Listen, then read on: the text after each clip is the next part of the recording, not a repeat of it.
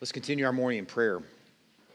Lord, this morning we want to lift up, first of all, a people group. We're praying for the Chamar of India, 47 million people, of which 1% are Christian. Lord, this morning we're lifting up a people group that is considered untouchable by their own Hindu people.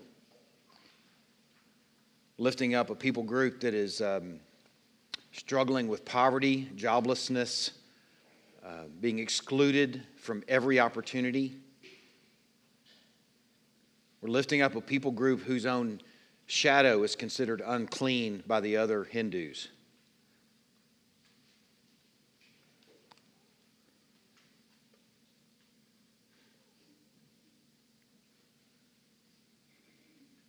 What a ripe people. What a ripe people for the good news of the gospel. We pray a big prayer for a big bunch of people that we don't know on the other side of the world, because we can pray to a big and able and capable and powerful God to stir something in a people group that we haven't met, to stir people here to be burdened and to go to the untouchables. Lord, also we pray this morning for a sister church. We pray for our church plant in Rockwall, Crosspoint Community in Rockwall. Lord, we are so thankful and so blessed to hear and see the life that is going on in this church. Lord, we are overwhelmed by your goodness, your grace, and your mercy to plant a healthy people in Rockwall, or an additional healthy people in Rockwall. Lord, we lift up Kai, Lance, and Ryan. Lord, we ask you to bless them. Lord, we pray that this ministry for them in Rockwall and the surrounding areas would be fueled by worship. We pray that you would give them just a like-mindedness, that you would give them a Christ-centeredness, that you would give them a joy in the work, that you would guard them from compulsion, or that they would serve out of just worship. And that in that resource as they serve, that you would bless a people and you would equip them, that you would raise them up to be salty, bright, and aromatic in Rockwall and the surrounding area. We're so thankful to lift up our brothers and sisters there. Lord, we turn this time over to you. In Christ's precious name we pray. Amen. Americans are among the most stressed people in the world, according to a recent poll. Nearly half, 45%, felt worried a lot. More than 1 in 5, 22%, felt angry a lot. The most stressed and the most worried were the 30 to 49-year-olds. If you're in that group, you can feel good. At least you have a lot of other people in league with you. Interestingly enough, the most angry group are the 28 to 29-year-olds. That surprised me. This particular poll was from 2018. It was making the case that these numbers have increased over the last decade. The people are more stressed and more worried now. It's interesting, though, if you look at the numbers closely, you realize anger is different. Stress and worry have increased, absolutely, but if you look closely at anger, despite a few dips here and there, it's remained pretty much the same, at least a decade ago, when this survey began. This particular survey was right at 22% a decade ago. The poll that we looked at, or that I'm mentioning this morning, is a Gallup poll. A guy named George Gallup started these polls in 1935, and I would not be surprised if he were to have a poll then about stress and worry and anger, that anger would be about 20 to 22% in 1935. There's no way to know for sure, but it is the most readily available, easiest emotion to feel. It takes no thought. It takes no pause. There's no processing involved. In fact, it's what people often express when they can't really figure out how they feel. They express anger. I reckon if George Gallup had been around about the time of the eviction from Eden and the time following that if he were to have a poll then, it would have been a really short list, but I reckon at least then he would have found also about 1 in 4 are angry. You know the story in Genesis chapter 4. We'll look at that this morning, of a man that was so angry that he even came to the point of murdering one of the only other living human beings. Anger is as old as man, and you'll likely see it on a daily basis, or you'll be it on a daily basis. It is almost always damaging. Man, I know of a few cases where it's not. Somebody got angry about slavery. Somebody got angry about some things that, thank the Lord, someone got angry about. Most of the time, though, it's damaging. I think most of us in this room can identify and understand that, identify with that. Jesus, though, has help for us today.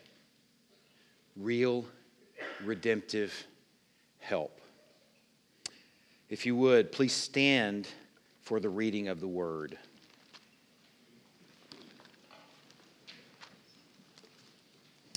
Reading from Matthew chapter 5, the Sermon on the Mount, beginning in verse 21. You have heard that it was said to those of old, you shall not murder, and whoever murders will be liable to judgment. But I say to you that everyone who's angry with his brother will be liable to judgment. Whoever insults his brother will be liable to the council. Whoever says you fool will be liable to the hell of fire. So if you're offering your gift at the altar and there remember that your brother has something against you, leave your gift there before the altar and go. First be reconciled to your brother and then come and offer your gift. Come to terms quickly with your accuser. You be put in prison. Truly I say to you, you will never get out until you have paid the last penny. Lord, speak to us, please, from these holy, living words this morning. Lord, please speak to us and equip us. Please speak to us through these words and give us an eternal view.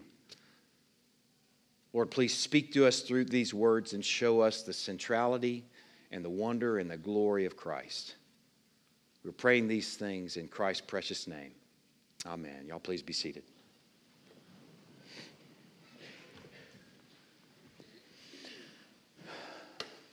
We're in a section in the Sermon on the Mount where Jesus is about to get into the dailiness of what it means to follow Christ. In some ways, he's going to be addressing 6 different things, 6 different very daily things that have to do with what your life would look like with Christ in it and on it. The first of those that we are talking about today is anger, but the structure of each of these is very similar.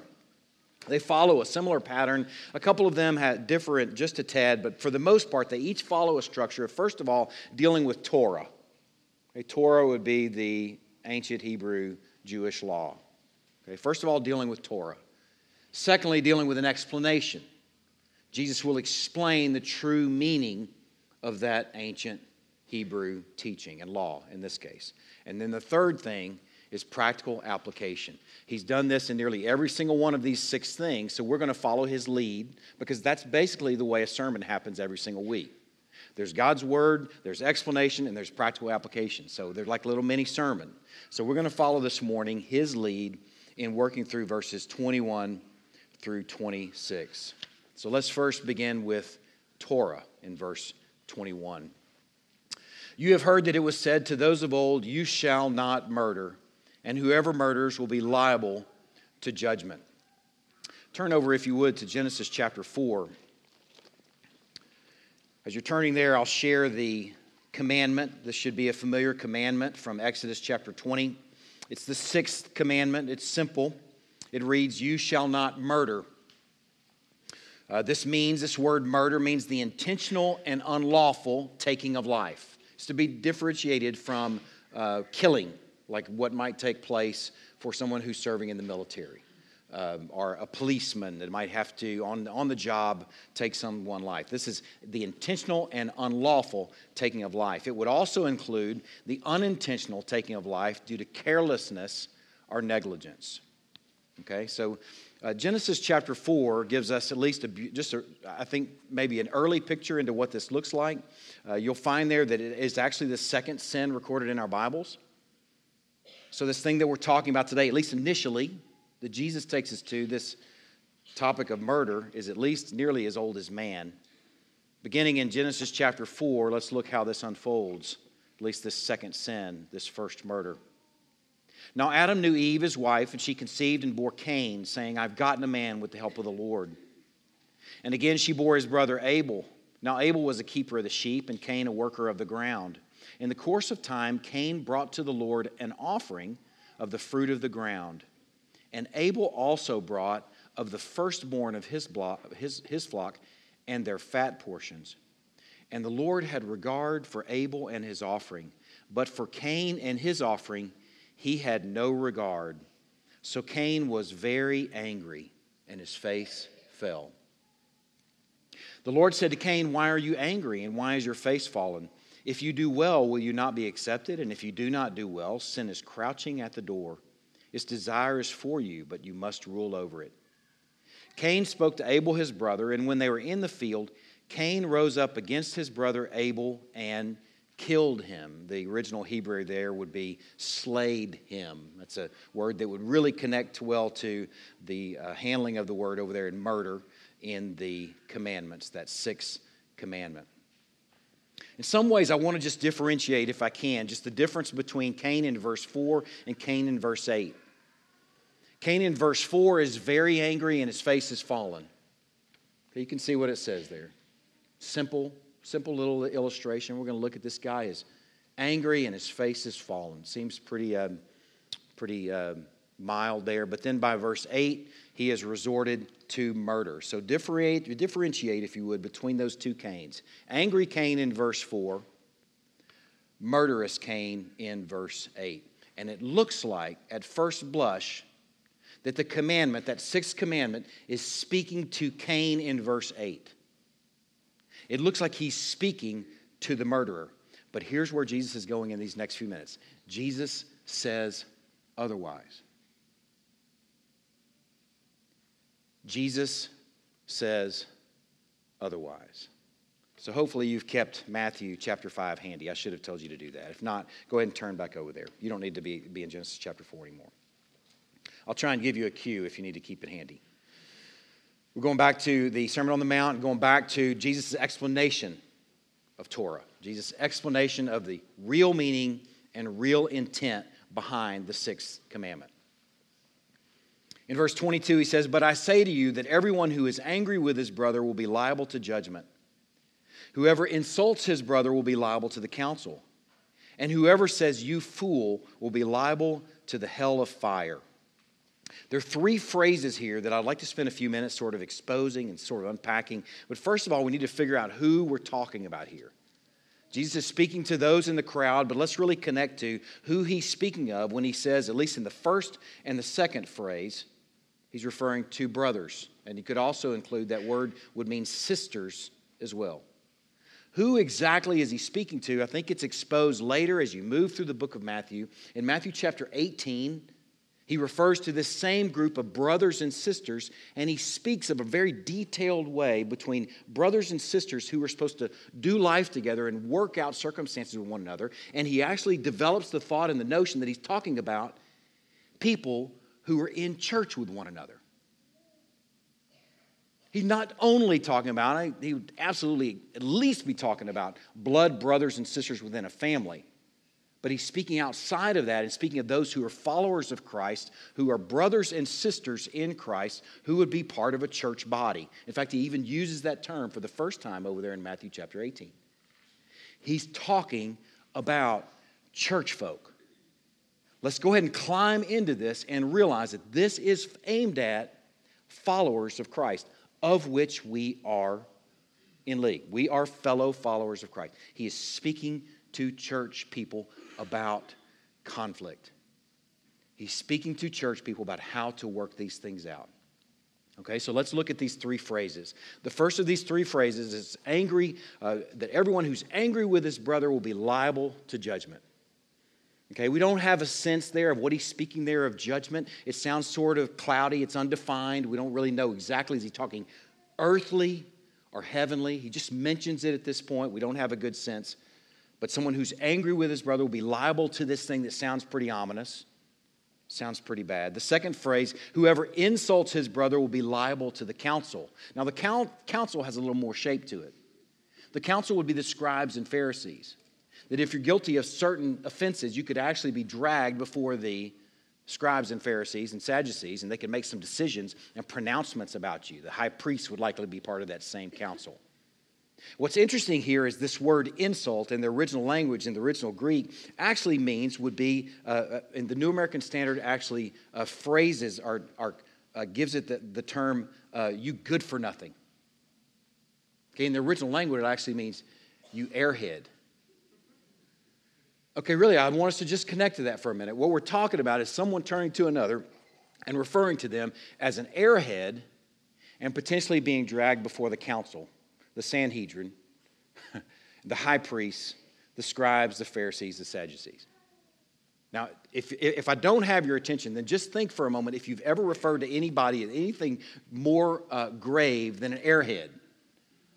I mean, I'm just going to say, at least in my little catalog of things that I might say about somebody, airhead sounds pretty light. Okay, so let's just kind of climb in. We're talking about something that sounds kind of heavy, along with something that sounds really kind of light. And then we move into this third phrase. Whoever says, you fool, will be liable to the hell of fire. Okay, now that might sound like we're really escalating here in what we're calling people, but let me just kind of give you a little heads up about this. Jesus actually used this word, the very same word fool, in speaking of the scribes and Pharisees in chapter 23. It's not like some sort of ancient curse word that we only use in the worst circumstances. It's a very common phrase, and in fact, it's so common that Jesus spoke of the scribes and Pharisees of fools, and referring to them as fools in chapter 23. Now, here's what I want to do, just for a moment. I don't want to spend too much time on this, but I want to first consider the crime, and then I want to consider the punishment, and I want to show you something if I can. First of all, the crime in this first phrase is that you're angry with your brother. The crime in the second phrase is you've called him an airhead. Okay, the crime in the first phrase is you've referred to him as a fool. These did not escalate. Those did not escalate at all. Now, the punishment. The punishment in the first crime is you're liable to judgment. The punishment in the second crime is you're liable to the council. The punishment in the third crime is you're liable to the hell of fire. That escalated. Can we all agree? Now, the hell of fire, just to give you a little sense of what he's talking about there, Gehenna, he's referring to a place outside of Jerusalem where they would burn their trash. It's the place where they sacrificed children to Moloch in years before that. It's the place that's sort of an earthly visual of what eternal hell and damnation would look like. So in one case, these crimes are not escalating, but in another case, the punishments are. Now, here's the point. I hope I didn't spend too much time on that. Here's the point. These should not be disassembled. We shouldn't try and make sense of who's in heaven and who's not, and which insult is too bad and which one's not too bad. Which one actually gets in just by just by a hair into heaven because it's not too bad, and then which one is just, oh, that's too gruesome, you're out. We should not disassemble these. They're not presented as some progression of offense. What's being emphasized here is the dailiness, the commonness, and the very everyday thought and everyday reality of being angry with our brother, insulting our brother, and calling them names. What we're talking about here is Cain in chapter 4, verse 5. Not 8. We're talking about Cain in chapter 4, verse 5, the very angry Cain, whose face fell. That's who he's speaking to right here. He's speaking to everyday, grade A, being aggravated, being frustrated with one another, and he's coupling that with a grave, eternal even, consequence. Okay, I want to make sure that we're getting that. He's taking very everyday thoughts that we have about one another, brothers and sisters, oftentimes, and he's speaking to a church again, oftentimes we may have about one another. And he's coupling that with grave circumstances, grave and even eternal circumstances. If we'd have been on that mountainside 2,000 years ago, we probably would have been looking around going, what is he saying? Now, murder, I know that's bad, but what he's talking about, Cain in verse 5, he's just angry. What's the big deal?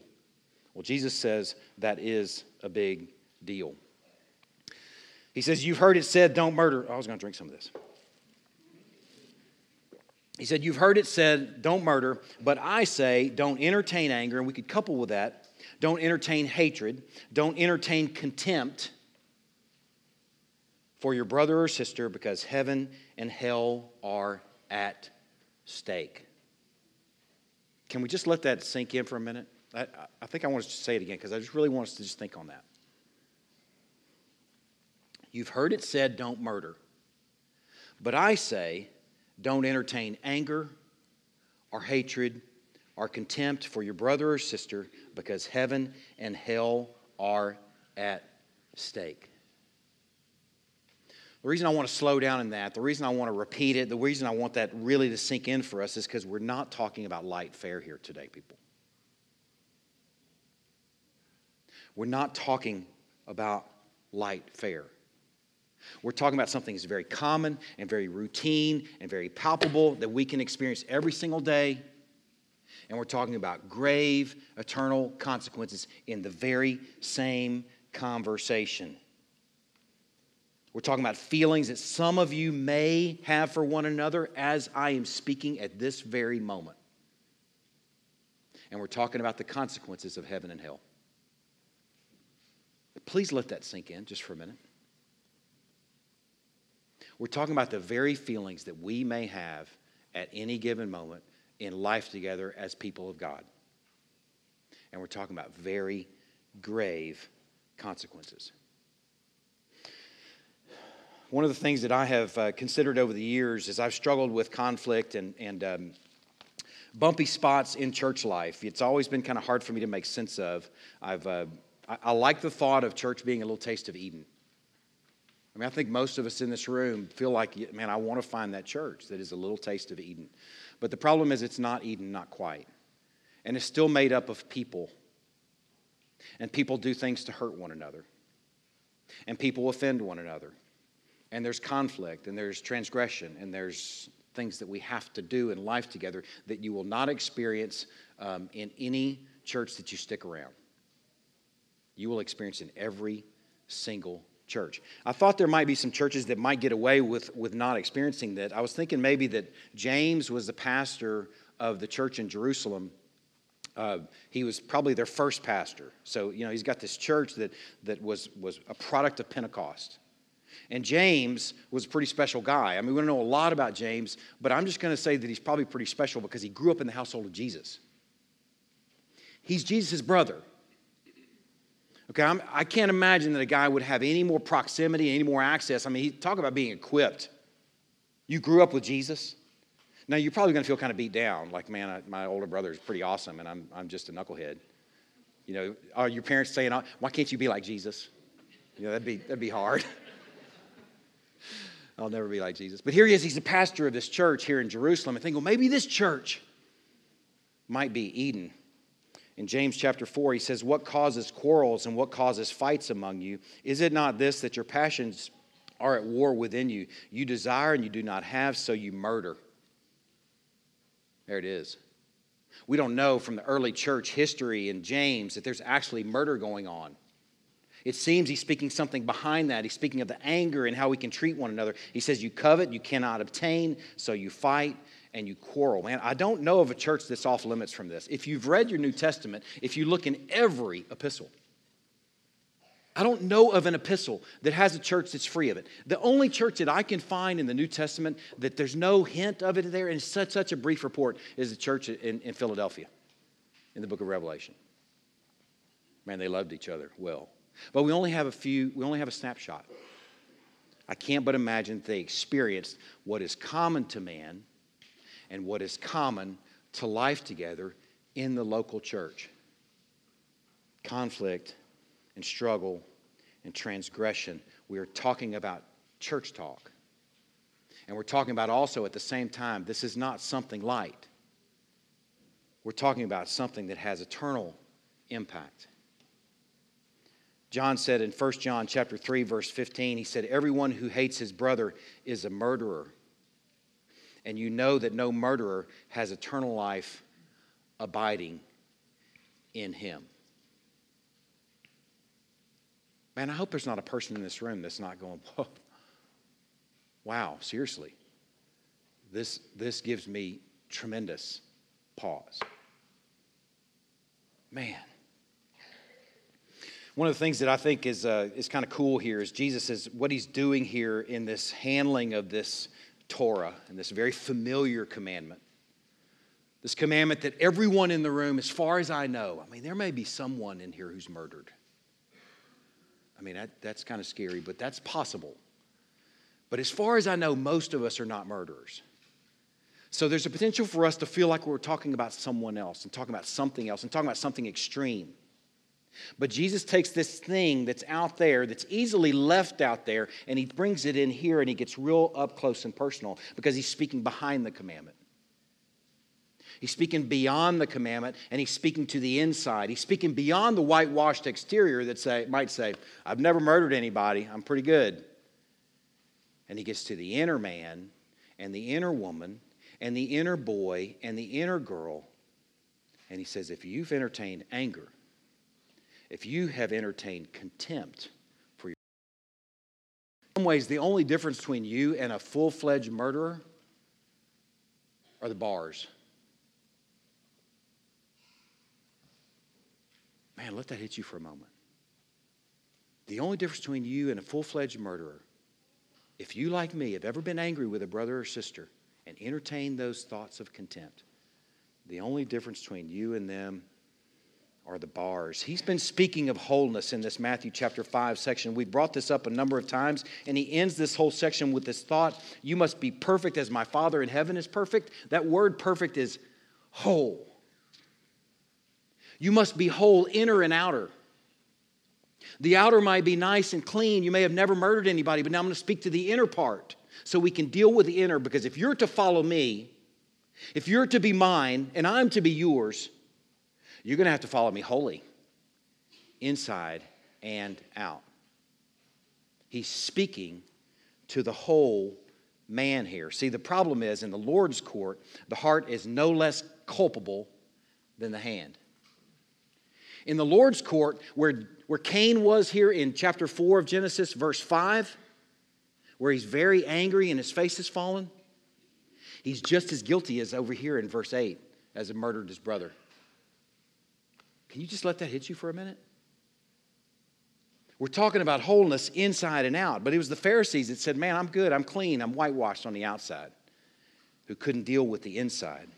The only difference between you, if you have harbored anger or contempt or hatred for your brother, and the murderer on death row, is the bars, because we're talking about inside and outside.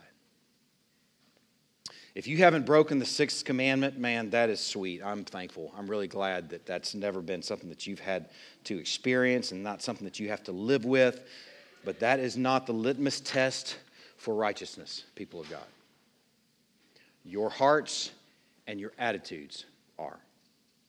See, God sees us on the inside. It was an interesting passage in 1 Samuel chapter 16, verse 7, when Samuel is going to identify and anoint the future king of Israel. He goes to Jesse's sons. He sees the oldest son, Eliab, and he's like, it's got to be this guy. Look at him. He's so tall and handsome.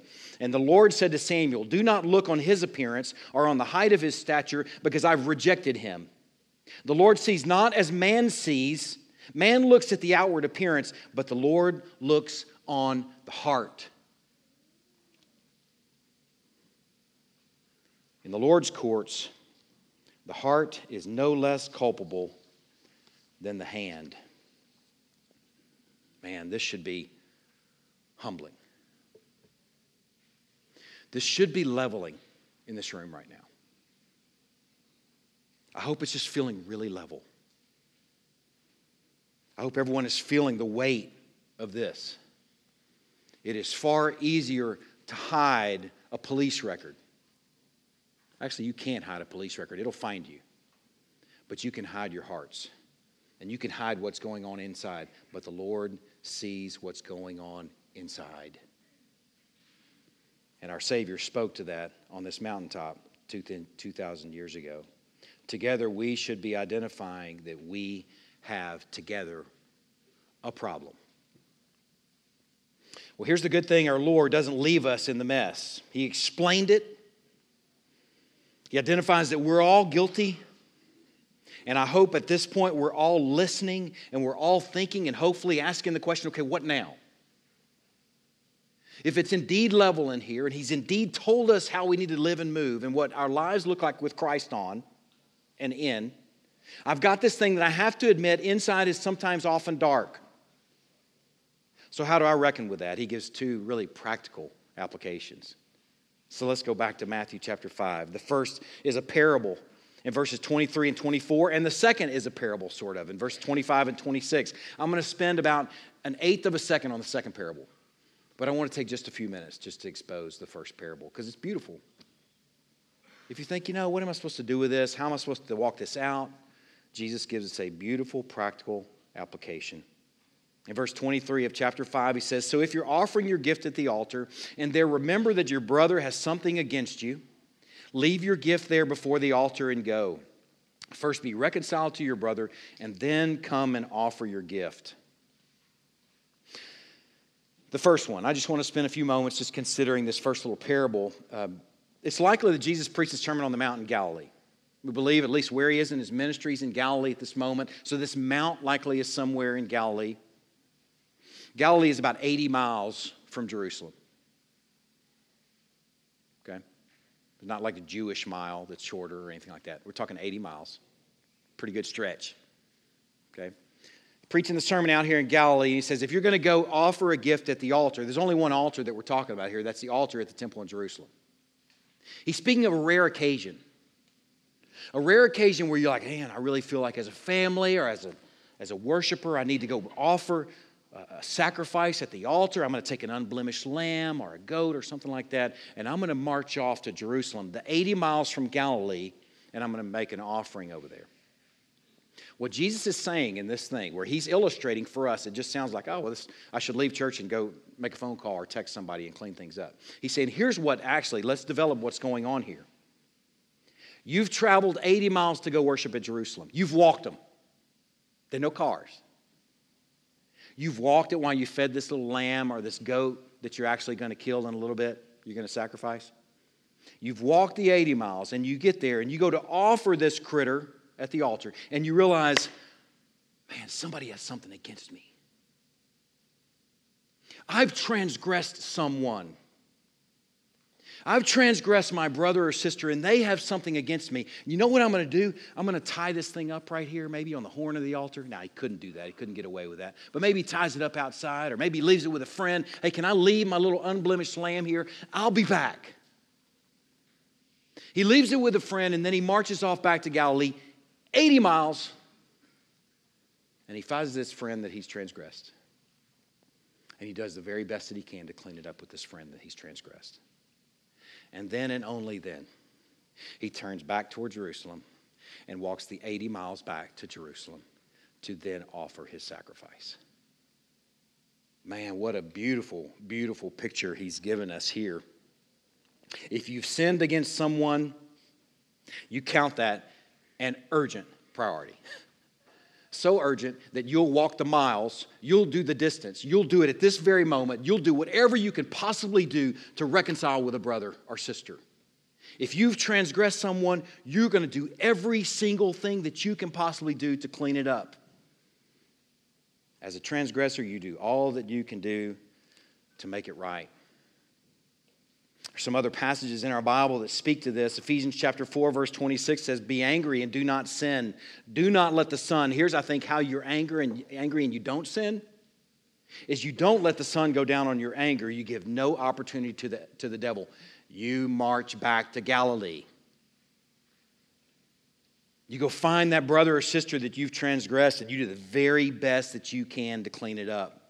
Romans chapter 12, verse 18 says, "If possible, so far as it depends on you, live peaceably with all." Work at reconciliation. Work at peace. Treat it like it's urgent. Treat it like it matters. There's another layer here to this little parable that's really beautiful that we can't miss. How you deal with one another's transgressions has everything to do with God's treatment of your transgressions. We've been talking about some really heavy stuff this morning. Heaven and hell. Let's consider that being another additional thought that's really heavy. How you deal with another's transgressions has everything to do with God's treatment of your transgressions. Look at Matthew chapter 6. Since we're there in chapter 5, just flip over the page. Let me show you something. What is developed in this parable is the realization that here I am going to make an offering to the living God. I'm going to have this vertical connection between me and God, but that is influenced by something that's going on down here horizontally. So I need to hustle on over to Galilee and reconcile that. Because all this horizontal stuff affects this. They're not two separate things. Man, we love to compartmentalize those things and feel like, it's between me and God. I got this thing going between me and God, and this stuff down here doesn't matter. This stuff down here isn't connected. This little parable tells that it absolutely is. You're about to offer to the living God, you go back to Galilee and you clean it up. Look at what he says, what he teaches them in Matthew chapter 6 regarding prayer. He says, "Our Father in heaven, hallowed be your name. Your kingdom come, your will be done on earth as it is in heaven." Very familiar prayer. "Give us this day our daily bread." And look what he says next. "And forgive us our debts as we also have forgiven our debtors." You know how it ends, "And lead us not into temptation, but deliver us from evil." He only gives one explanation then for the content of the prayer. He only explains one aspect of the prayer, and that's what he says in these next verses. "If you forgive others their trespasses, your heavenly Father will also forgive you. But if you do not forgive others their trespasses, neither will your Father forgive your trespasses." He didn't explain any of these other aspects of the prayer. He made a beeline for explaining what I think is the most difficult for us.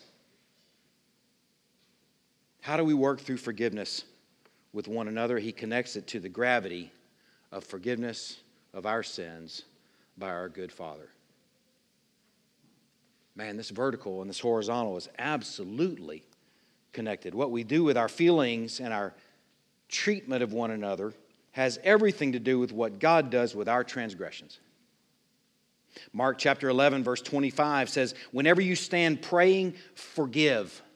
We've been talking about this. We've hit it from a couple different directions. When you're transgressed and when you're the transgressor. And in both circumstances, you make a beeline to forgiveness and reconciliation. In this case, you're actually the transgressed. Someone has sinned against you. And he says, whenever you stand praying, forgive. Right then and there. Years ago, we had a series on conflict. And at that time, I'd like to clean up something that I developed at that time. I developed that forgiveness was something that you could be poised for, but couldn't really be realized unless it was consummated through confession and forgiveness and reconciliation. This passage says otherwise. In this passage, someone is transgressed, and when they're standing there ready to offer their offering, and they're standing there ready to pray, and they're standing there ready to sing, and they're standing there ready to spend some time with the Lord, it says, forgive. Forgive if you have anything against anyone, so that your Father also is in heaven may forgive your trespasses. Man, what a massive consequence. How we deal with one another's transgressions has everything to do with what God does with ours. The first parable encourages to do the work of reconciling, both in the horizontal because it impacts the vertical. They are interconnected, they are intertwined, and they are dependent on one another even. In the second parable, you can read that on your own. I'll summarize it with one statement. Live at peace with one another, lest it spiral out of control and you find yourself in jail. That's the outcome of that second parable. That things could become so bad that you find yourself actually in jail. You know, if I thought at this moment that I could end the sermon, I worked through his passage at this point, right? He had Torah, the three parts. He had explanation, and then we had practical application, Right? Wouldn't that be enough? We could kind of leave it as, well, that's the sermon flow that he gave us, and we could leave, but we would leave everybody in the room like we're supposed to climb Everest, but without the gear, without the training, without the nourishment, without the ability, without the skill, without the aptitude, without all the things that we would need to climb Everest. We would basically dismiss all feeling like, well, I guess that's what I got to do, but without the means to do it. Let me show you, though, how beautiful this is, and this is where we're going to close the sermon. I want you to turn to one passage. Matthew chapter 7, verses 28 and 29. This is how this actually plays out. If you got nothing else this morning, I hope you get this next few minutes. Verses 28 and 29, at the end of the Sermon on the Mount, the Sermon on the Mount is concluded, and this is sort of the summary statement. When Jesus finished these sayings, the crowds were astonished at his teaching, for he was teaching them as one who had authority and not as their scribes. Okay, it sounds for a moment that the crowds are like, man, what amazing teaching. But what they're saying more than that is they're saying, what an amazing man. His teaching is awesome, yes. His teaching is it's left me undone. His teaching has left me unraveled. His teaching has left me in some ways decreated. But I'm standing here aghast. I've never seen anyone like this man. I've seen scribes. I've seen Pharisees. I've heard their teaching. I've seen the man, but I've never seen anyone like this man. Who is this man is the question that they're left with. And here's the encouragement for you this morning. He's not just the preacher of the Sermon on the Mount. He's the prize of the Sermon on the Mount. He's not just the preacher that gives all this great teaching. They're left aghast because they're saying, who is this man? They're realizing there's something special about this being. He is the prize of the Sermon on the Mount. More than asking, how does this play out? How are we supposed to do what he's told us to do? They're sitting around looking at each other saying, who is this man? Here's the thing I want to leave with you this morning. He's the preacher, yes. He's explaining. He's illustrating. He's giving practical application. He's giving the most beautiful sermon ever delivered. But he is the prize in that he is the centerpiece of the sermon and how it plays out. He's the centerpiece of the sermon as the one who fulfilled the law in the Old Covenant. He's how all this makes sense. He's the only way this stuff makes sense and plays out in your life. He's how these things play out in real life circumstances. He is himself the answer to the problems of the Sermon on the Mount. If you, like me, go through the Sermon on the Mount, you go, how can I possibly do this? He's the answer. He's the only answer. If I'd stop that sermon right there, then we'd be left with Everest, and we might sort of say, well, let's just buck up here. Let's just do our best to just treat each other with gentleness and respect. Let's just do our best to extend each other some mercy and some grace. But if you leave Jesus out of that conversation, you won't climb Everest. He's the preacher, yes. But he's the prize.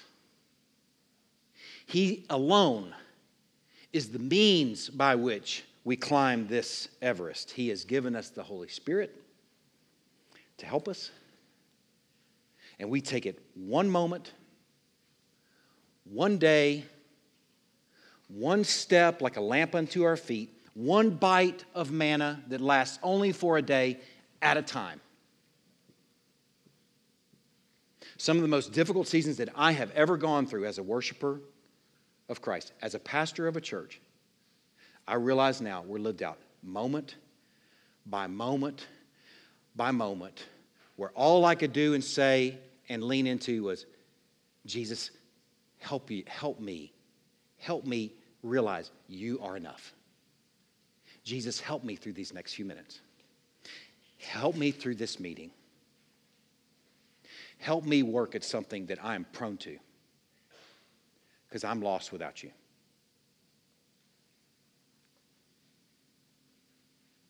Help me need you. Help me run to you. He's what this sermon is ultimately about, people. If you leave here wanting to work on your anger, if you leave here wanting to work and deal with your contempt, if you leave here feeling like, man, I really need to reconcile with a brother or sister, I really need to share that I feel like I've wronged them or I feel like they've wronged me, man, by all means, please do all of the above. But don't leave Christ out of that equation. If Christ is centerpiece, if He's the fuel for those ventures, if He's the hope in those ventures, then you're on to something. Then you're doing something that I think is called worship. And you're moving in a way that your life has Christ in it and on it. Let's pray.